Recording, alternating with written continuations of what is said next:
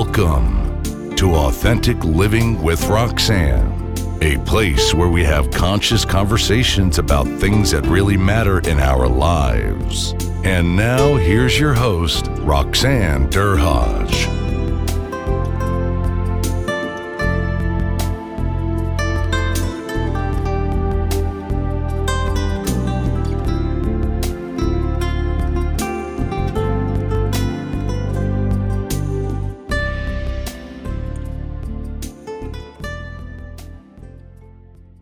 Hi, it's Roxanne Derhodge of Authentic Living with Roxanne. This week, my special guest is Jason Cochran, and he and I had such a great conversation with so much information packed in that we decided to turn it into a two-part series. If you missed last week, you'll find the link in the show notes. It's not mandatory that you listen, but we want to make sure that you don't miss out on this amazing conversation. I would say that oftentimes most leaders, are very driven. They're one-pointed. They are very good at a certain subset. But sometimes what happens is they can put their feet to the fire at a different temperature that's a little bit higher, say, compared to the people they're leading. And what I find is that because they can trudge through so many things without thinking of themselves, that oftentimes a lot of leaders end up coming to seek coaching or executive coaching or any kind of support a little bit late. So I often talk a little bit about understanding earlier, what is my response? Okay, what parts am I in that window of tolerance of taking care of myself? Or am I always tipped out that my expectations are so high of others around me that I'm putting them under duress and I may not know it? So let's talk a little bit about awareness from a stress perspective. So with leaders, what kind of things do you kind of deal with leaders in reference to stress that you find has been helpful to helping them with awareness?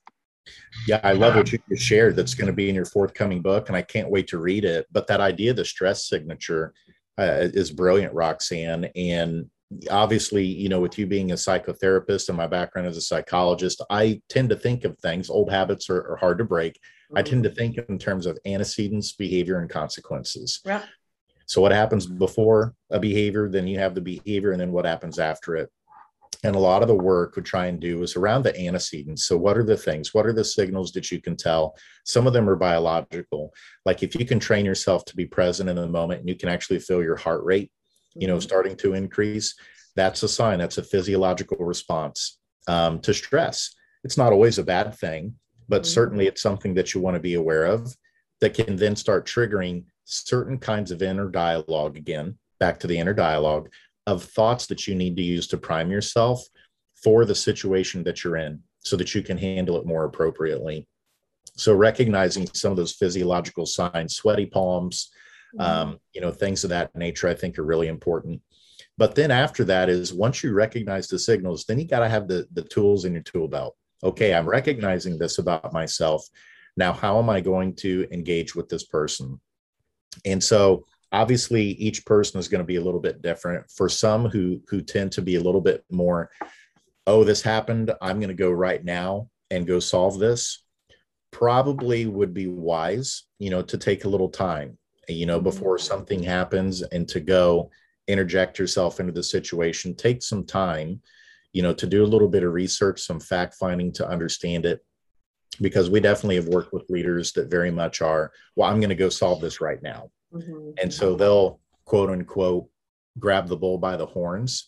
And so even though it may not be something that necessarily pertains to them, they see the quickest way of dealing with it is for them to intervene and to do it. And that can often backfire because now you may have undercut potentially a manager or a supervisor who really should be the one empowered to handle that situation, potentially with an employee, or vice versa, if it's something an employee is coming to you with. So I think there's always that balance of recognizing your signals and then making sure you've got the tools in your toolbox. And that's where experts like you come in to really help, is they need a wide array of skills. Obviously, we could go on and on probably for an hour and a half today of, brainstorming the different skills or things that we have done with leaders to put in their toolbox. There's many of them, but I think the main point from that is every context can be, or situation can be, unique. And so the more tools that you have at your disposal, if we're training those leaders and equipping them with the skills to really be collaborative problem solvers, to think deeply on the situation before acting, then that's going to give you a higher probability of them pulling a plan together that's going to work for the parties involved and come to a successful resolution. And seldom do I see the impulsiveness of, this happened, I'm going to go take care of it right now. There may be some situations that require that, like if it's a safety measure or something like that, but most decisions throughout the day, or conflict or challenges that come up, the prudent approach is to use those self-awareness skills. If you don't necessarily have them, enlisting support from a coach or a consultant that works on those things is absolutely critical. And then once you have those skills, start to use them to really collaboratively problem solve with your people. Because as we know, as therapists, you can't solve people's problems. No, many people think that's what we do. And you know, when you start to say to them, you know, let's play a game. I'm going to tell you exactly what to go out and do. And I'm going to write it out for you, and I'm going to sign it. And then you're going to go out and you're going to try it for a week. Maybe you kind of go, oh, second week, you're going to fall flat, and you're going to come back and you're going to be mad because it's framed in my space versus yours, right? And it's really about understanding of what, who, what, why, and when, like, you know, that stuff in reference to what the fit is for that person. And I think leaders as well, because leaders they're well-intentioned and they're driven and they get a lot done, and, you know, those types of things. But even when working with leaders in awareness, something as simple, and this is just a little strategy that I use with them, is that they put alerts. I have them put alerts on their phone to cue them up to actually do something to stay present based on they're the type that gets hyper or hypo. So hyper is just like it sounds. They get a little bit kind of, frenetic, or hypo means that they get frozen. So throughout the day, this is something that I've done with a couple of CEOs I've been working with, and they come back and they go, it can't be that simple. And then they try it. And then they come back and they're like, wow. So I'll make them come up with something as silly as, what's one of the songs that every time you listen to it, it brings you back, into like a happy place. And then they'll tell me. So I say, okay, perfect. That's going to be one of your cues. Okay. So visually, so if maybe for me, it would be an ocean. All right. So then you're going to, load that on the top of your phone, and sight, sound, taste, touch, smell. And I make them put those cues in with the actual alarms, and they come back and they're like, I can't believe it. I did more. Plus, at the end of the day, I had energy. I had energy to go back, to come home and, take my boys to the park, or, to get out to have that swim, or versus being completely depleted to the point where, I still work the same amount of time, but because I took those little breaks to kind of stay present, and I was, had a lot, same things, balls in the air, that I was, oftentimes the CEOs were shocked that they were experiencing, but they hadn't thought about that. And it wasn't very long. It could be 2 minutes. It could be, something very simple. And then they kind of were present again, and then they could go on and be more productive. So again, it's that whole element of being mindful and being in the present, so that you can kind of take that mental break, do something that replenishes you, and go on again. Music is so powerful to do that. I definitely have songs that I play whenever I'm about to step into certain kinds of meetings to get my mindset right. And so I definitely fall in that category. And I think what's so cool about that too is even musicians themselves, talk about having an alter ego that they step into before they hop in. Beyonce. I think. Yeah, what's her Sasha Fierce? And Sasha Fierce. Yeah, she said she came up with that, and when she gets on stage, she's in that persona. So I think when we think about being authentic, it's about, could we all have these aspirations? I'm sure you, Jason, or myself with my family, but we get driven. But then, through the day, if you're not consistently taking those little breaks to do something to replenish, then then we see a lot of, like you said, stress, which is positive, which is eustress. That's one thing that helps us get out of bed and achieve. But the other end is the short-term impact of stress. But then when we get into the longer term things where you see people like with short-term disability or their incidental absences go in, that's showing you that your environment is kind of speaking back to you, that's saying there's more arbitrations, there's more sick days, your tracking of incidental absences are going up, that we need to do something. And that's where, to your point, and my book is based on that as well. I have an assessment that all the authentic heart leadership skills, the leader gets assessed on it. And then not only does the leader assess themselves, but their teams assess the leader. And then as the leader goes through the training, the team continues to kind of bench how the leader's doing. So oftentimes we kind of have metrics for employees, but why shouldn't it be both ways if we're really creating change in reference to training? That's so true. Absolutely. I mean, obviously, candor is important when it comes to any of us developing and growing. We need honest feedback, and we need people to not hold back because they're worried about hurting feelings or things like that. And the only way we get there is by building trust with each other. And authentic leaders have that. And that's what helps them to continue to aspire and grow, is because they're getting real feedback. Their people aren't afraid to step up and say, hey, as great as you are, here's some things that weren't handled very well from my perspective, over the last month. And those are the leaders that are going to get the feedback that's going to help them take the next step and take their company and organization and their people to the next level. Psychological safety, just in terms of how important that is to have that. But even outside of business, we all need that in our lives. I remember the church we go to, our pastor, he now has a separate business. He does some leadership consulting. And I remember one Sunday, he shared about the importance of having 3 to 4 mentors. He believes a constellation of mentors in your life for those different aspects or contexts of our life. So he was talking about having a mentor, someone that's within your family. Doesn't necessarily have to be your spouse or your kids, but someone who gets the family context of your life that can give you feedback on how you're doing, how they perceive, that you're doing. Someone, from the business world, someone in your friend world.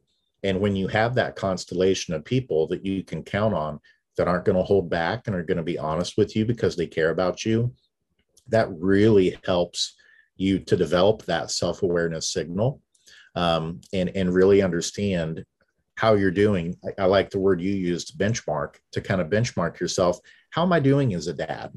How am I doing as a husband? How am I doing as a leader in the organization? How am I doing as a friend? And, just getting those inputs, if you've put in the work to really cultivate those relationships with people, they're going to be honored to be asked to be a mentor.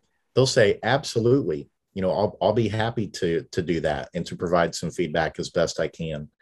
And when he shared that, I thought that was a really unique way also, that concept of having a constellation of mentors for different aspects of your life. And that's something that I'm working on. I have some within my family and my friends, but I need to start working on more within the business aspect of things to help with that.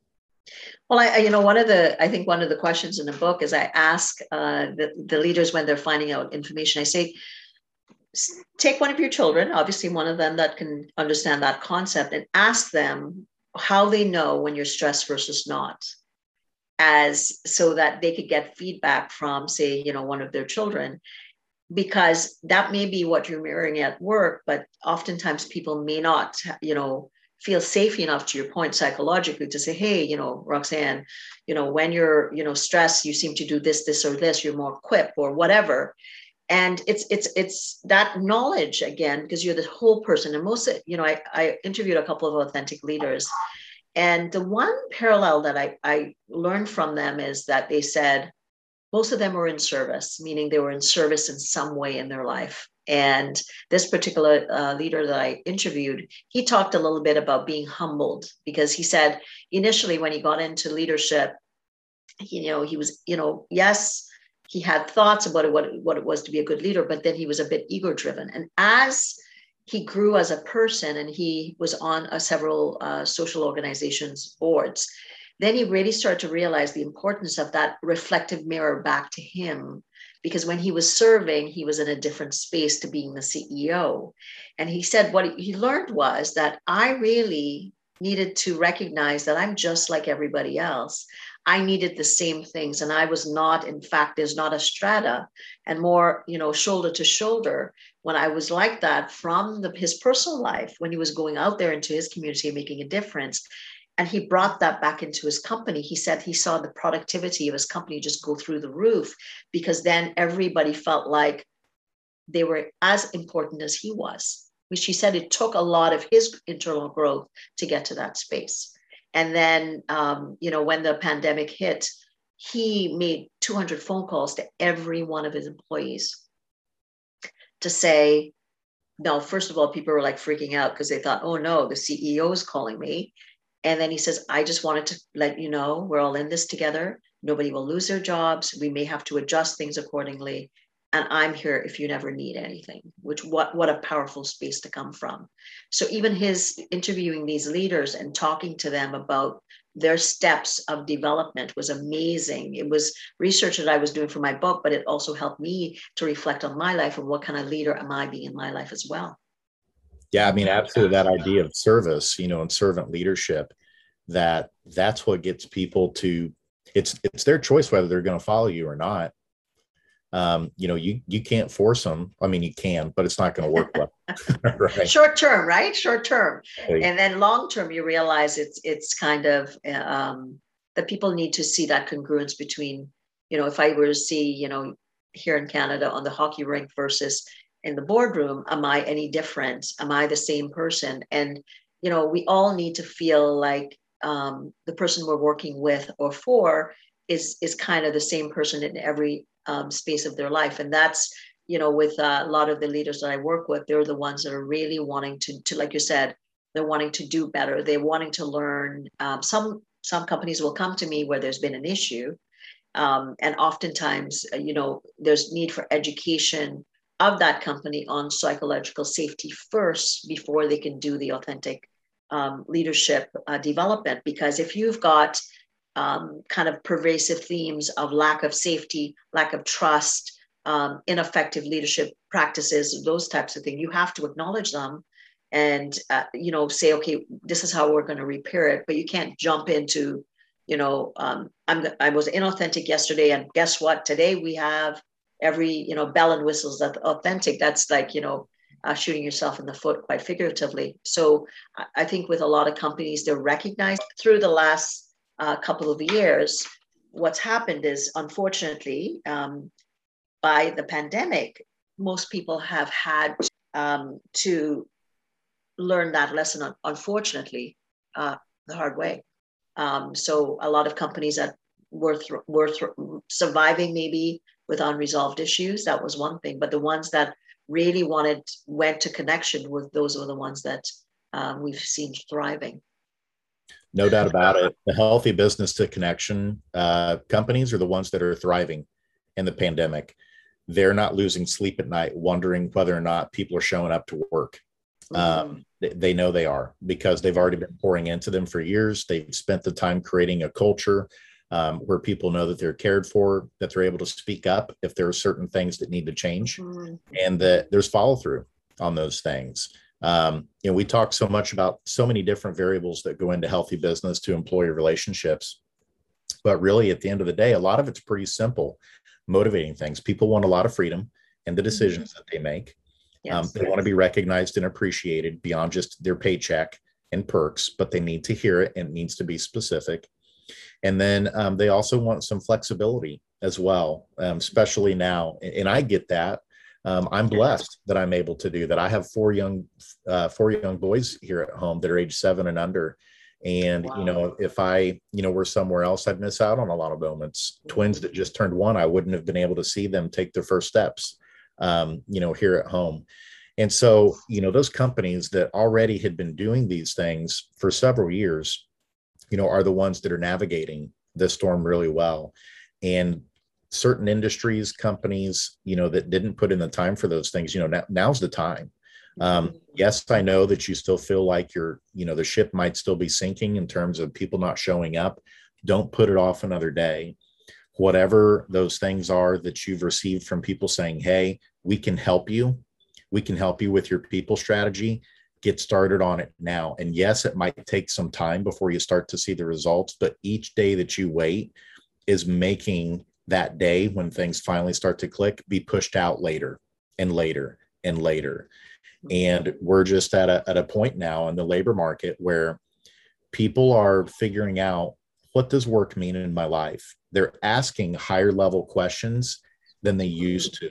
They're thinking about their life. They're dreaming again. What's the vision for my life? And does the current work that I do fit within that picture?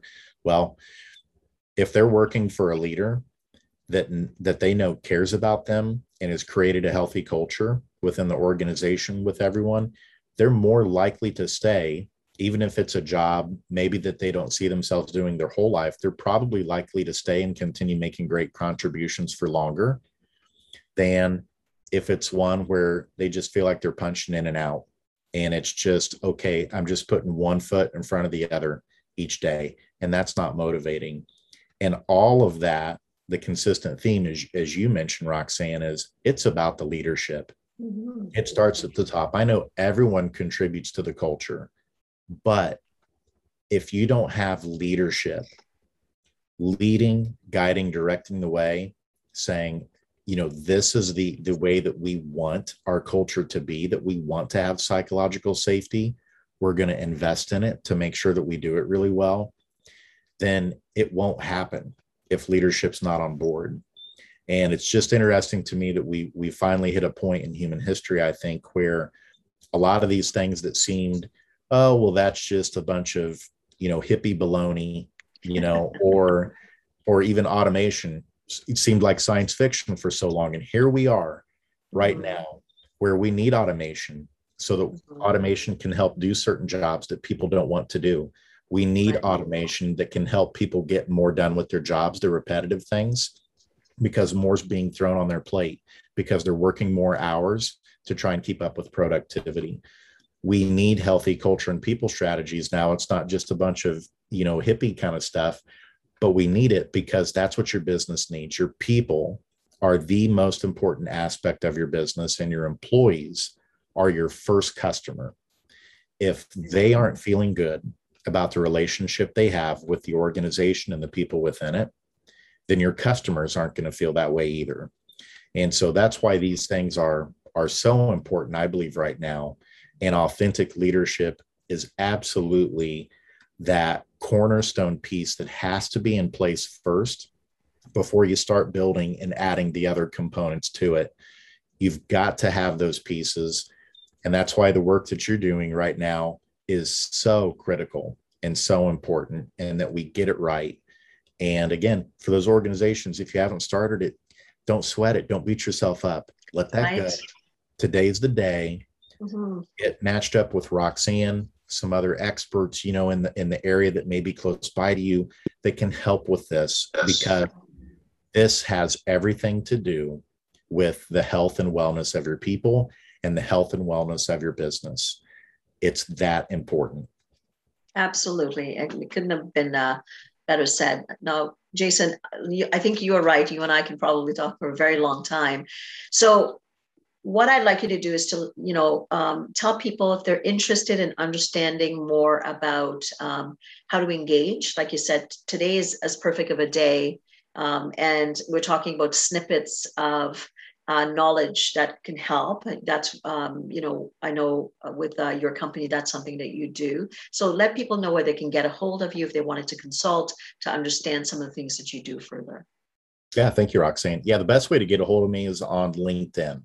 I love the platform. I'm on there many times throughout the day. So feel free to send me a direct message, Jason Cochran with DoLead. And then you can check our company out at dolead.com. That's D as in dog, ULEAD as in dog.com. And you can kind of see how we're trying to help lead the way in terms of automation with a lot of the people processes to keep things moving, the ingredients that help make a healthy culture. Thanks so much again for your time. So what am I walking away with? I'm walking away with the fact your first customers, your employees. If we keep that in mind, and we recognize that, shows us even more so as leaders that we need to be authentic within ourselves.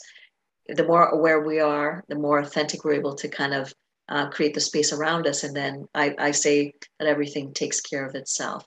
So if anyone listening would like to have a coaching call with me, please reach out. It's roxannedurhodge.com. We can talk a little bit about some of the things that Jason and I talked about today for yourself and your teams. I would love to help out. So again, Jason, thanks so much. And for everyone, I'll talk to you next week. Take care.